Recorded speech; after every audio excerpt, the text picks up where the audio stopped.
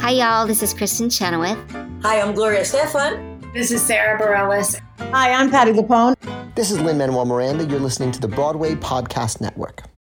When you need mealtime inspiration, it's worth shopping Kroger, where you'll find over 30,000 mouth-watering choices that excite your inner foodie. And no matter what tasty choice you make, you'll enjoy our everyday low prices, plus extra ways to save, like digital coupons worth over $600 each week. You can also save up to $1 off per gallon at the pump with fuel points. More savings and more inspiring flavors make shopping Kroger worth it every time. Kroger, fresh for everyone. Fuel restrictions apply. There's a cat over here. There's a cat over there. And the wrong one died. And the wrong one died.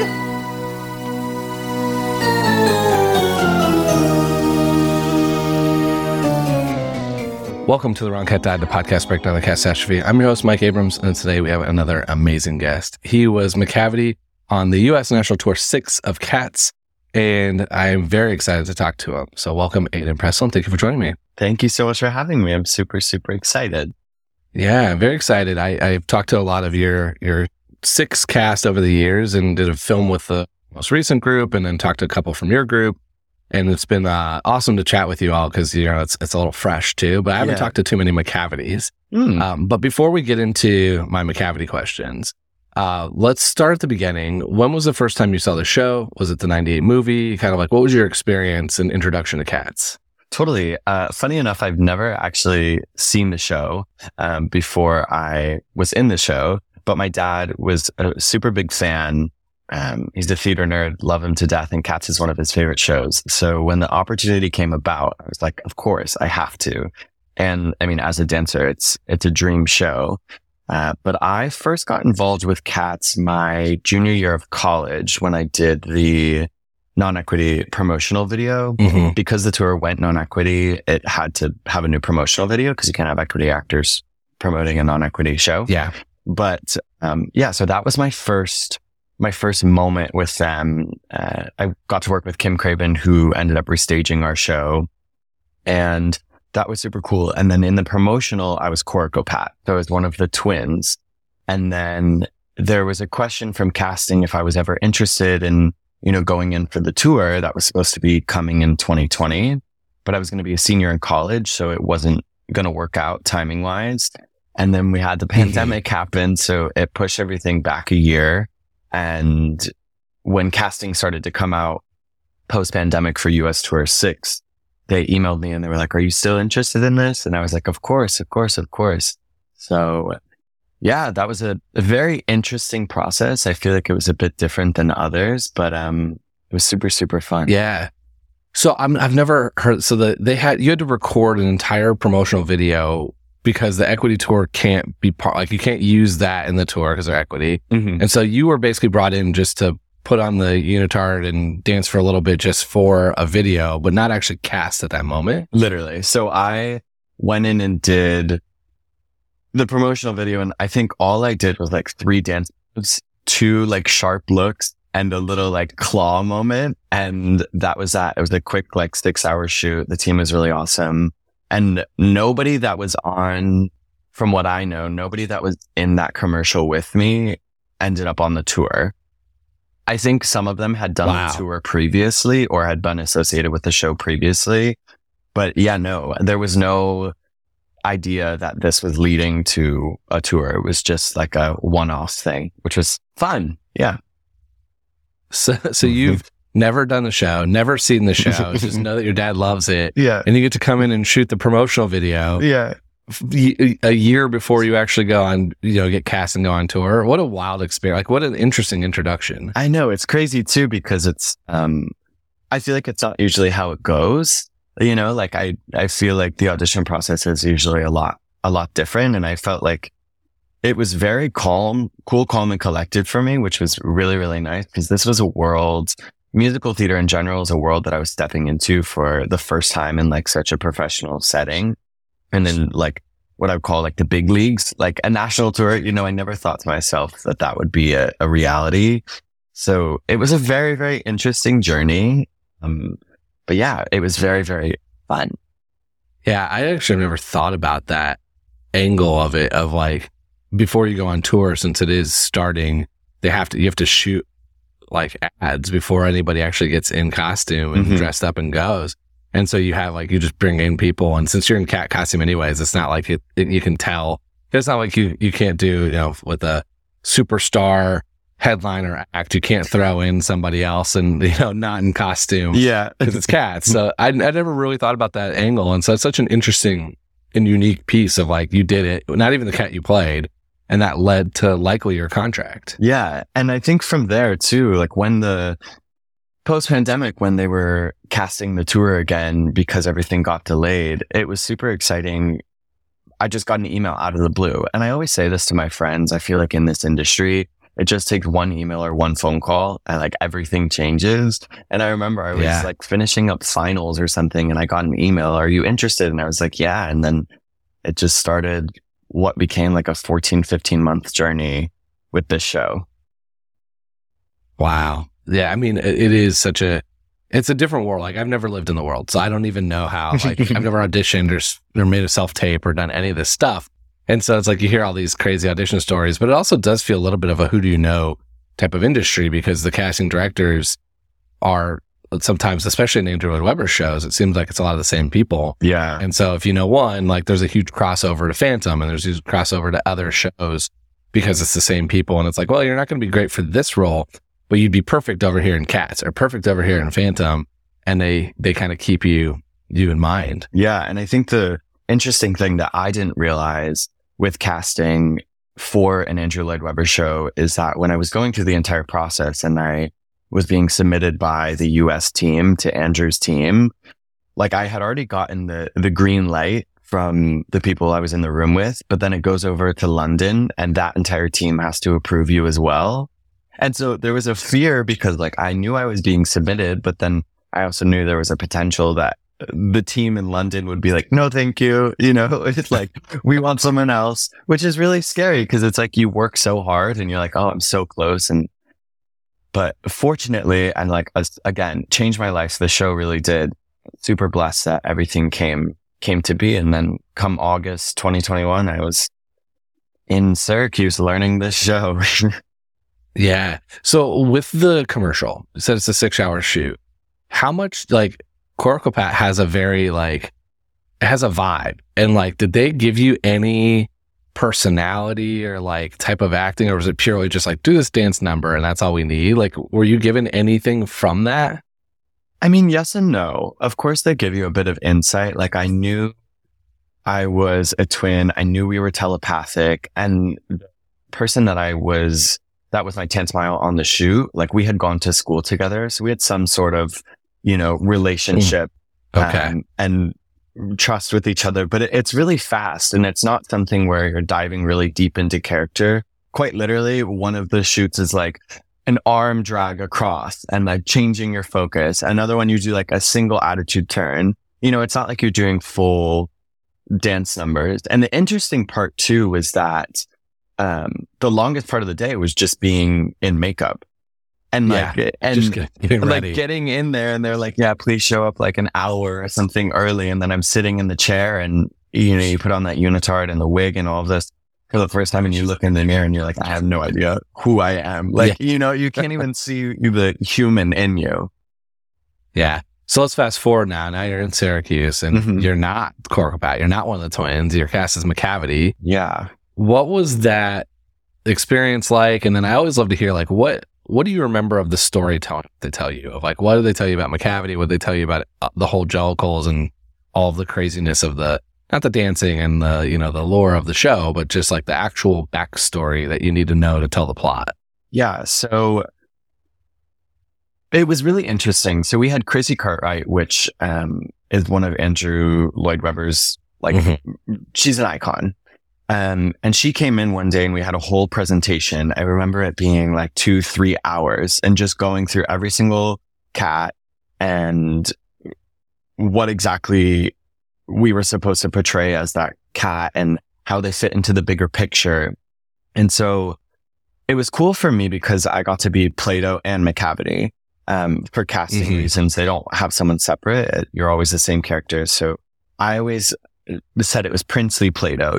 He's the prince and kind to everyone and, you know, flirtatious and fun, but like a teenager, you know, and then you get to do a little quick change and jump into Macavity, which is quote unquote the super villain, but also is just a really fun track to jump into because it is such a contrast of like being Plato and being pretty and, you know, doing all these lifts, and then all of a sudden you're terrorizing the tribe. But it was a thing with casting or with Chrissy just explaining that, you know, Macavity has a history that we don't get to see in the show, has a history with so many of these cats that we never really know about or get to hear about. But then when he comes on that stage and like using that distraction to like get away and trying to just wreak havoc was really fun to jump into because it's not a character that I would like align with personally, you know, and it's you're not a supervillain for real life. And it's a quick, like, you're only on stage as Macavity for really maybe a minute. So it's like empty the gas tank, give it everything you've got, you know, terrorize the tribe and then leave. Yeah. So that's the part that I am fascinated by is like, you're given this snippet of there's a history with all these other cats, but are you given that history or is it just like, that's kind of all you need to know and then now go make it your own? Like, how does that, like, how much did Chrissy tell you about like with Demeter, there's this, you know, level of like relationship, and with Bombalurina, there's this, and there's this with Tugger. Like, how is that? Like, does it go that deep, or is it just you need to know if there's history? No, it goes very, very deep. I actually was looking before we were going to record today for my notes because I took notes on the whole thing because, you know, getting into the show, I had a general idea because they give you a little like overview so you have some sort of idea of what's going on, you know, and there's so many like theories of what the show is about or what it's not about or like what it's trying to say or not trying to say.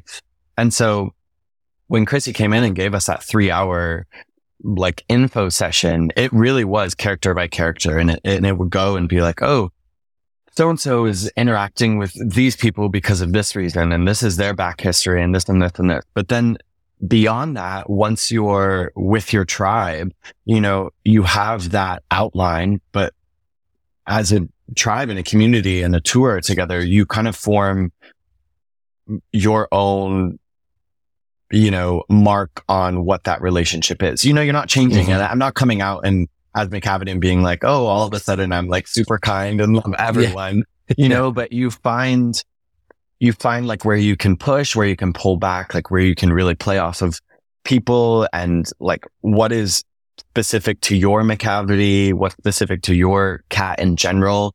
And that is one of the most fun parts because it kind of changes through the tour too, you know, like when you're in a city and you're maybe a little bit like frustrated that day or like you have a lot of energy, like Macavity is a little bit, you know, bigger and meaner and cruel and like really fighting. But yeah, it's interesting. Yeah. I also feel like there's probably on tour, you have like, it's almost a family dynamic, and there's going to be days where you're just like a little more annoyed with this person and then a little bit more like, oh, we're having a really great day. And you're just, you know, people on tour, you're just performers.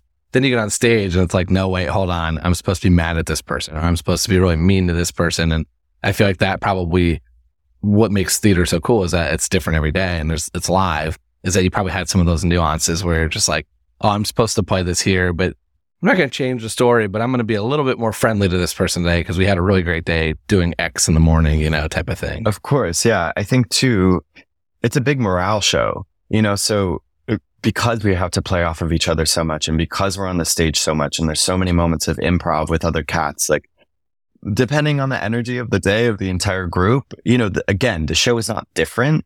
It's just little nuances that are different. You know, maybe as Plato, when we're listening to Gus the theater cat, we're like, you know, listening intently to him, but like maybe we're playing a little bit, like playing with each other's tails, or maybe one day we're like very focused and listening, or maybe another day, you know, we're like rolling around a little bit and distracted. And those are the moments that are really fun and like keep it fresh. Yeah. What's the split of time that you're Plato versus Macavity? I am Plato the entire first act, and for Gus the theater cat, the beginning of the second act. And then I do a quick change during Peaks and Pollicles and Gimbleshanks the Railway Cat. Then I come out and I take away Old Deuteronomy. I wait for another second, and then I do the little attack of Monka Strap. So honestly, I feel like it's like 99% Plato and 1% Macavity. Yeah. And then you don't go back though. You're Macavity through from that point forward? No, after the fight and you leave, you quick change back into Plato to come out. You go back to Plato. Yeah. And it's like so the thing is that like Plato has the base makeup and then you add orange and black and change your wig, change the entire costume. And then when we come back, we wipe it all off, redo the Plato makeup, put the wig back on and take off the unitard, because for Plato, you don't fully take off the unitard and put another one on. You're putting it on top of it. So you're just taking off like your furs. And then when I first come out as like disguised Old Deuteronomy, I have my Plato unitard, I have my Macavity unitard, and then I have the Old Deuteronomy coat and mask. And I remember that was always like the hottest part of the show. Like you're dripping in sweat and you're like, I can't wait for this coat to get ripped off so I can like breathe, see where I'm going. That is fascinating because, I think what's also interesting about it is there's so much more that I've thought about Macavity than Plato, because there's such a bigger part of the story as the villain. But then it's like, oh wait, you're Plato like 99% of the time, and Macavity is just like this figure that comes in for a little bit and then is back out, but has such a lasting moment because of the story that the part that they play in the story. And so then let's dive more into Plato. Yeah. Because I don't think I've spent any time at Plato. I've always just said, oh, it's Plato Macavity. And it's like, it's a totally different cat that doesn't get, as I'm assuming, more kittenish, but doesn't get as much of the backstory kind of written for them as Macavity does. Yeah. And I think the thing that I really, really loved about Plato, it felt more like myself. It felt like I could, as a human being, I could align with it a bit more than the super villain. But Plato is wonderful. He's kind to everyone. He's protective. He's curious about things, but also like very, very playful. And the thing that's really great about him is he and Victoria get to have a little love story, and they're always by each other's side. They're always like looking out for each other, and they get to do the beautiful paw at the middle of the Jellicle Ball with the famous over the head lift and all of that.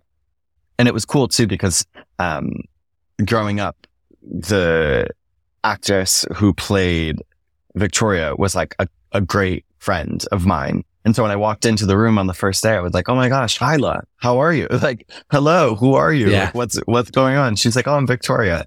And from that moment on, I just got so excited because we already had that connection. It wasn't like a new partner that I had to figure out a lot of things with. We had that instant like connection, that comfortability with each other. And I think it really shined through, and we had a lot of fun. Yeah, Hyla's awesome. I had her on a little bit back. So Plato does the lift, like essentially the coming of age moment for Victoria. But that's not always been the case, right? Because it's been Alonzo in the past. It's been other kittens in the past. So that's kind of, again, also another interesting part of adding to Plato's story is now you get this like kind of big moment that wasn't there in the original choreography and early on when it was Alonzo. And I think somebody else has done it in the past. But I think I'm grateful for the opportunity. That's literally one of my favorite parts of the show is that paw when Victoria and Plato get on the ground and, they're nuzzling with each other and they do this beautiful paw and the lift and like the spotlight's on you and you kind of get nervous because you're like, oh, is the lift going to happen tonight? And it always does. But, with the fear of everything and the excitement. But it's also, I think it was really special to me, again, because I got to share it with someone who I cared so dearly for, and had a history with. And so, I don't know, it was great. And I would not have asked for any different partner. Like, I love Hyla to death. So that moment is supposed to be Victoria essentially losing her virginity. Is Plato losing his virginity in that moment? Was that even spoken about? I don't think we've ever talked about that necessarily. I think in my mind, yeah, I would say so. Yes. I think in the way that the story is, probably not. I feel like he's a cat that like definitely already has been through that and experienced that.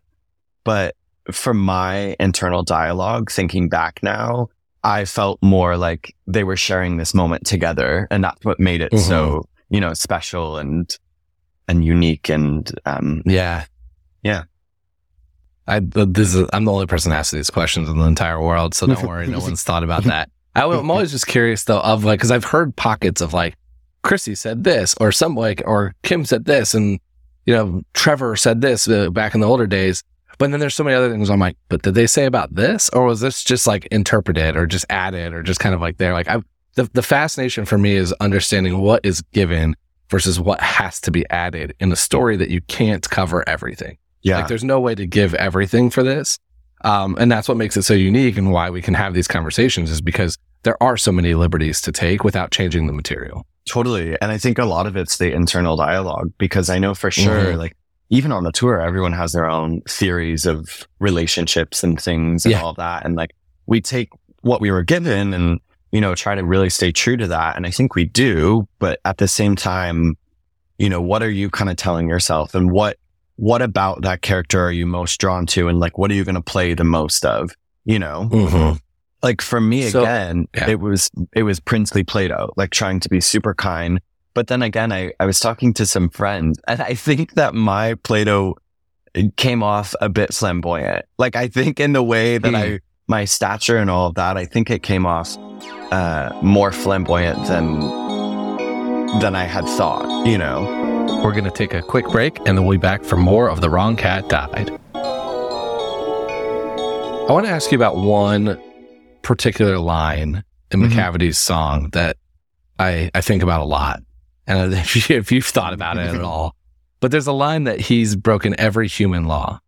And that line opens up, I think, a very, very interesting, I mostly think about it because it can be memed a lot, but it's such a bizarre thing to have written into the poem that then also when you think about it, it's like, okay, well, this is super, super villain, but every human law includes every single human law. And I kind of always joke, like the ends of the spectrum are murder or like running a red light, or jaywalking, like what does that look like in between?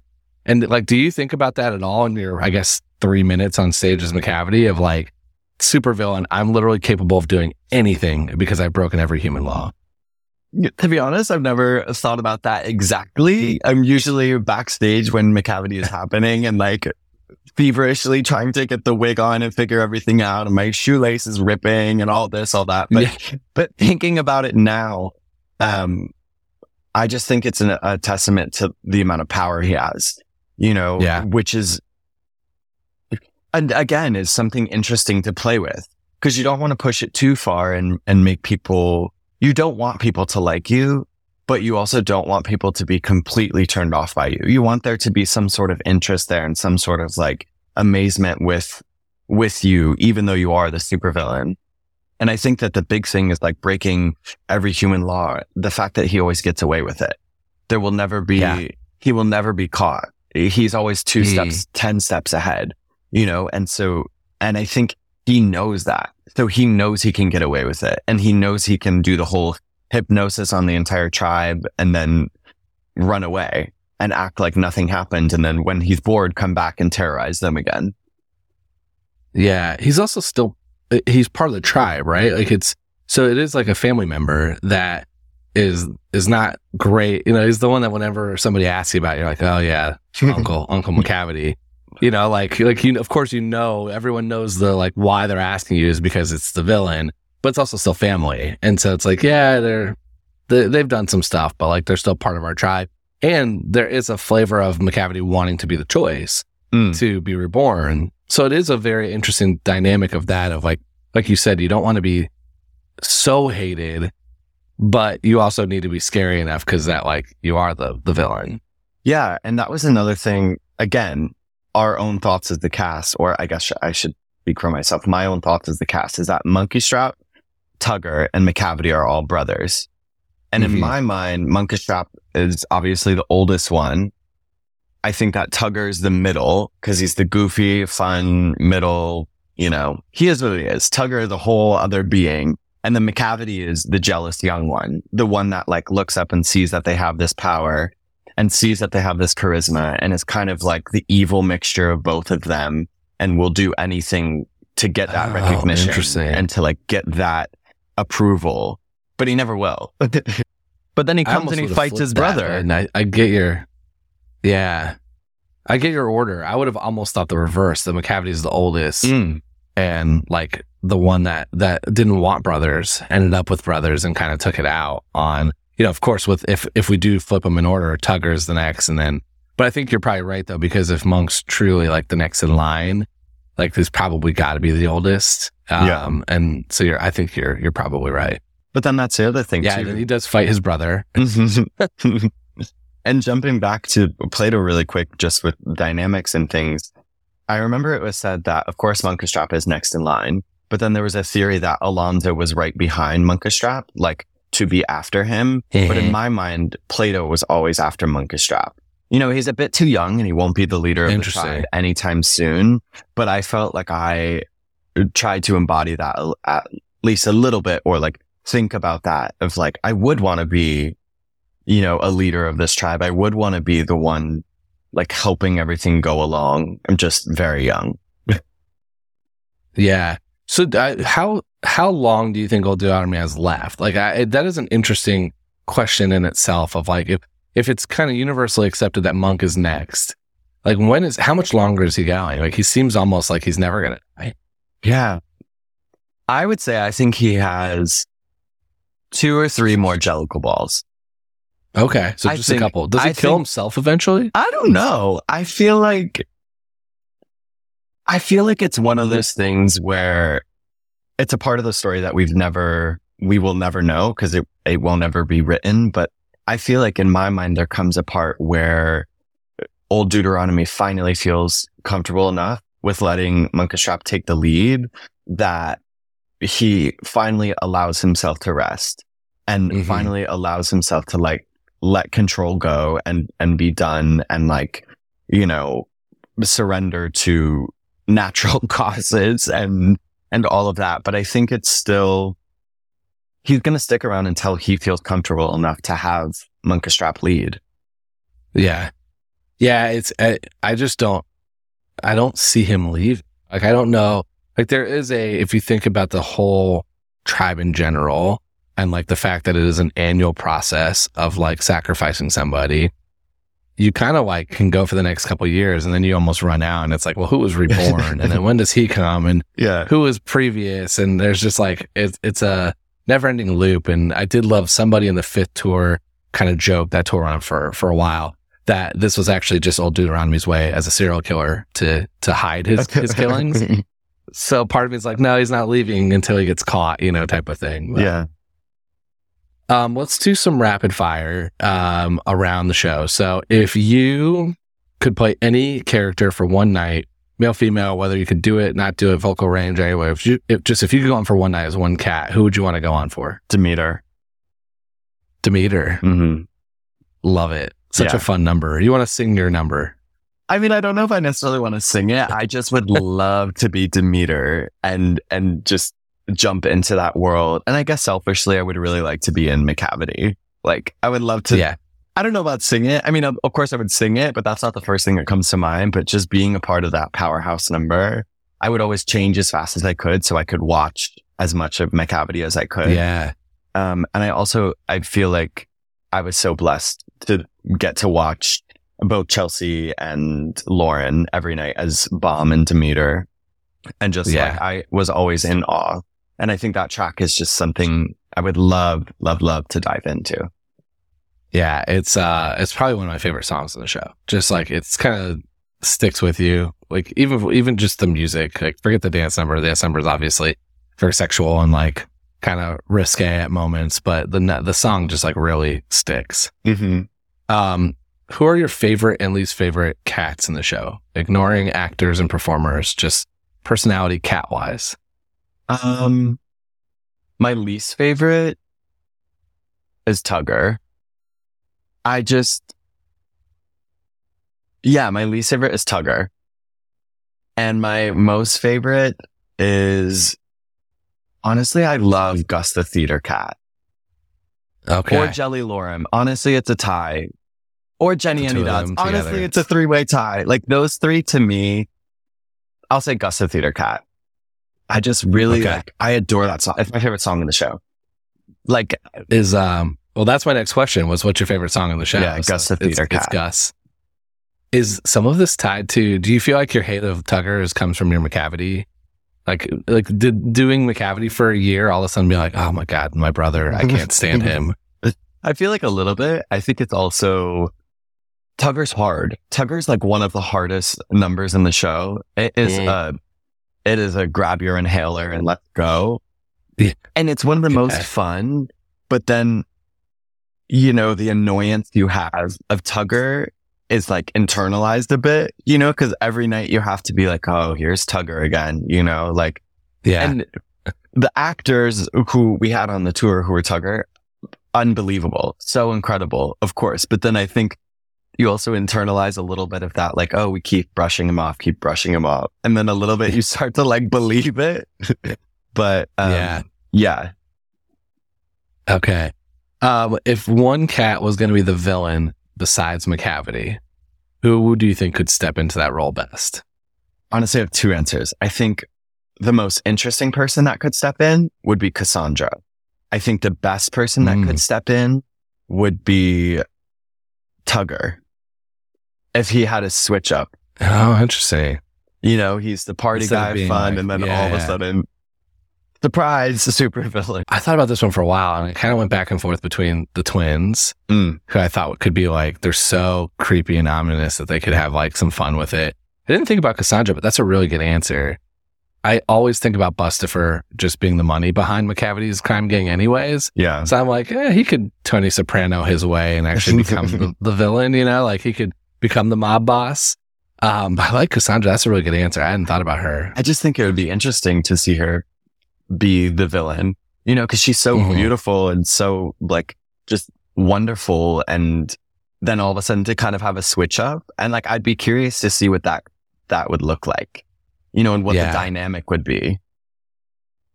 Yeah. I wonder, there's also maybe a Demeter with like her backstory being her villain origin story almost of like, it's not now, but she's going to go because Bomb's going to bring her on the right path, but she could go on the wrong path and almost do that. You could also have a Grisabella villain story, which is probably my version of Cats anyways. Yeah. I think the other thing too is if you had Demeter as the villain, it would be really cool during the Macavity fight when Monkastrap finally is like off the car boot and slides down the stage. If Demeter gets up and like takes one like hit and takes Macavity out, I think that would be so badass. If Demeter's just like, I've had enough of this, you know, I'm over with it. I'm done being traumatized. Like this is it. And just one slash and Macavity's gone. I like that. It fits the story too. Like it would definitely fit in of like, this is her revenge for all that Macavity's put her through. We'll pitch it. We'll pitch it for the next staging. Sounds good. Next time it goes on tour, we're gonna be like, all right, we had some ideas. One minor change here. This isn't going to change much, but you know, Macavity's still going to get, you know, we're going to get rid of him, but we're going to add one other fighter. Yeah. Okay. $1 million question. I've argued at length. I don't think Grisabella is the right Jellicle choice. So do you want to defend Grisabella, or who are you as Aiden going to pick as your Jellicle choice? $1 million question. Been thinking about this a lot the past couple of days and just like in general. Because I want to have the right answer. Selfishly, I want to be like Plato, of course, because like I want to be able to ride the tire and do the whole thing. But I think Plato doesn't have a vote yet, so you could be the first Plato vote. Yeah, but I can't really like back him up. Like I don't really have much to offer when it comes to the reason why. I have two different answers, of course, with everything. If we were to keep Grisabella as the chosen one, the Heaviside layer, the everything, the starting again, all of that. I wish there was an opportunity to see what she does with it. You know, after she comes back, what exactly what is different? How does she, take this opportunity? But then it's also like we kind of get a glimpse of that with her younger self being Syllabub, or like portraying or like kind of alluding to that. So that would be the only thing if I would defend her. I would just want to see what happens. Yeah. And if it weren't her, I really, on the same line, I would really like to see Gus have a second chance. And I wish there was a moment to kind of see that life again. See him. I know we have Peaks and Pollicles and we get to have a display of like him when he was in his limelight and everything was wonderful. But I would love to just go into his story. I don't know why I'm so drawn to Gus in so many ways, but I wish I could see that full story from like a kitten all the way to when we get to Gus the theater cat. Yeah. That's an interesting version of it, like, because I always thought there's a baby Grizz in some of the dance numbers in the ensemble in the beginning, and I've always thought that could be like the parallel of her, what she is as a kid. But I kind of like I've always thought there's a lot of ways to write cats too, but your kind of like idea is fun, which is like, let's let them die and then let's like make them start from scratch and see if we can build to their life. And I just like envisioning this, like both Grizz and Gus kind of have that same path without the fall, but it's like, all right, we're going to watch them as a kid doing theater growing up, and then they're going to be fighting for their first contract and doing TikToks until they can make it and serving coffee, like with their survival jobs, like then they're going to like make it, and then they're going to be the superstar, and then they're going to get to Gus, or they're going to go down the path and they're going to get to Grizabella. So I do kind of think that's kind of a fun way of like, what is a modern version of the next, like the reborn life of cats look like from today forward. But wouldn't it also be interesting if when they were reborn, maybe this is how it actually works. I could sound really dumb saying this, but they come back to, like, everybody else stays the same, and then they come back into the same exact tribe with everything. And then it would be interesting, like from Plato's point of view, to get to watch Gus the theater cat, get to watch him be chosen for the Heaviside lair, and then shortly after get to see all of a sudden there's a new kitten, and it's not Gus himself. I mean, it is, but like realizing like, oh, I just saw him as this elderly cat, and now I'm seeing him and he's younger than me, he's like a little kitten, and getting to like enjoy that from all the different perspectives, from respecting him to being like, oh, I need to like show him the ropes a little bit. Well, and I think it was Hyla that said that she thought she was last year's choice. And that's why Victoria kind of gets this like part of her story, is that she's getting the beginning of her story because she was the choice last year. So I do think there is some merit to that of like, what does you get reborn into the tribe, what does that look like? And it's a whole different, like, this is where like the fans and the performers, like, we think about it, but there's no way I think Chrissy and Trevor and Andrew Lloyd Webber are thinking about that. They're like, no, the show ended and I started writing my next show, like, and that's what it is. That's all it is. That's all you need to know. But it is kind of fun. But I'm not going to let you off the hook though. You made 2 answers. I do keep track. So who are you putting as your one vote? I'll let them both get a vote, but like, who's your top choice? Is it Grizz or is it Gus? Gus. Going with Gus. I love it. We're going with Gus. Slowly catching up. He's not quite there. Grizz still is leading, but I'm slowly getting Gus closer, and I'm getting non-Grizzes closer. So it's closer to 50-50. Who is the cat that is like, do you have any cats that have 0 votes? Of course, probably. Oh, a bunch. A bunch. Pretty much all the kittens and a lot of the ensemble. Like the ones that aren't household names are usually there. I can tell you who has votes as of today. So this is literally, as of the time we're recording, Grizabella has about half, 45%. Gus has about a little over a third. And then Macavity, Skimbleshanks, Old Deuteronomy, Cassandra, and Syllabub each have more than 1 vote. And then there's a bunch that have 1 vote. And some of them are just purely jokes. Yeah. And others are like very thoughtful. But I have Victoria, Demeter, Bustifer, Monk, Baby Grizz, Jelly Lorem, the Rumpus Cat, Mungo Jerry, Rumpel Teaser, Mistopheles, Tugger, and Tubble Brutus all have 1 vote. So there's been a wide range. Interesting. Now, you get to some of them, and it's like the Rumpus Cat was one of the Lou Burger guys making a joke because they just don't know many of the names. And some of them are like, there's like a very unique, thoughtful reason as why, but it's very specific to that guest. Totally. But it's pretty much a Gus Grizz conversation. Like that's the battle that's happening. They should go together. We could choose 2 cats. So my original joke that started this podcast was I wanted it to be, I saw Leona Lewis in 2016 and I wanted an X Factor like version of Cats, which is let's vote by the audience with Simon Cowell as the judge.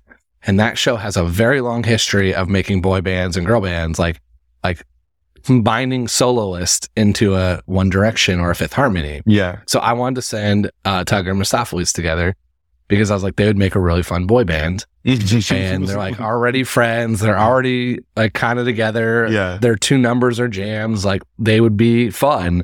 So that was my original answer with the 2 of them. And then it's like, well, wait, there's no like real argument for them besides that like joking way.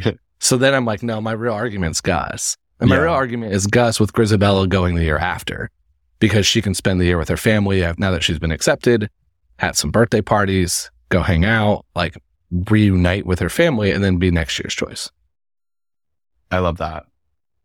So that's where we're at today. My goal is to one day get an Edwin Drew style Cats where, you know, it would be perfect for tour.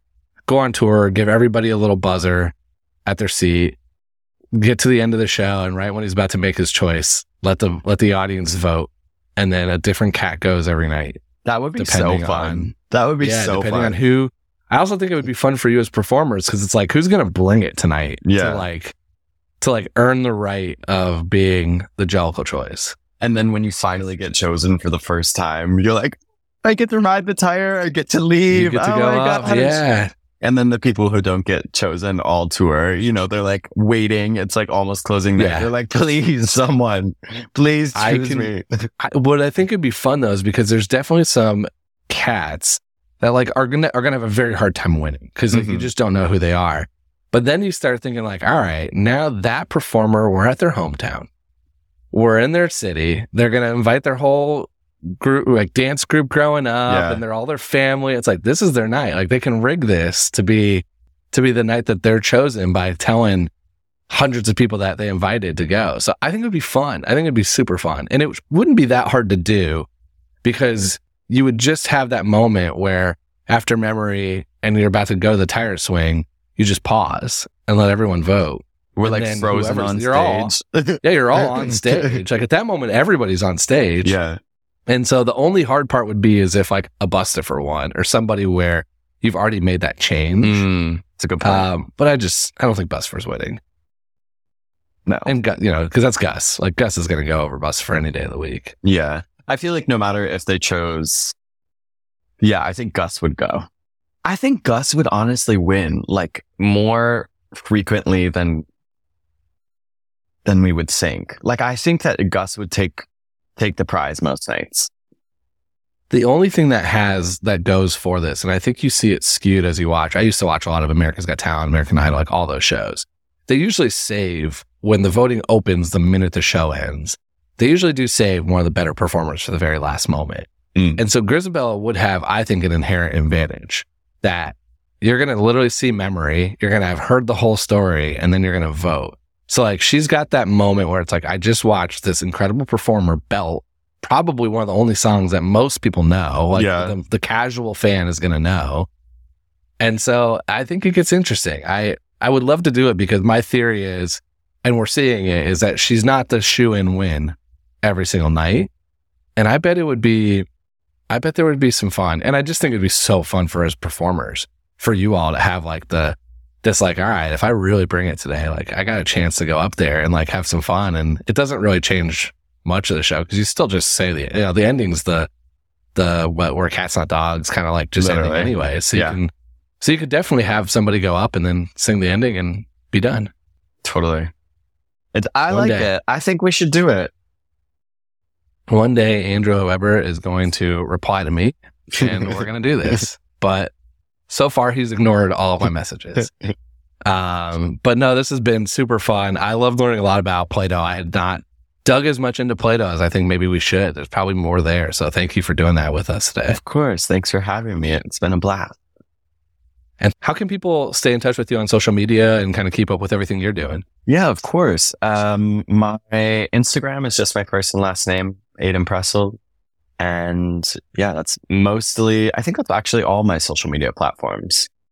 But some exciting things are coming. We'll tag everything. Great. Yeah, we'll tag everything and make sure people can stay up. And again, thank you for sharing everything and being a great guest. Of course. Thank you so much. It's been a blast. Awesome. And thanks everyone else for listening to this episode of The Wrong Cat Died, the podcast breakdown of the catastrophe. To follow along, you can subscribe on Apple Podcasts, Spotify, Stitcher, or anywhere else listen to podcasts. Follow us on Twitter, Instagram, and TikTok at The Wrong Cat Died, or check out our website, thewrongcatdied.com.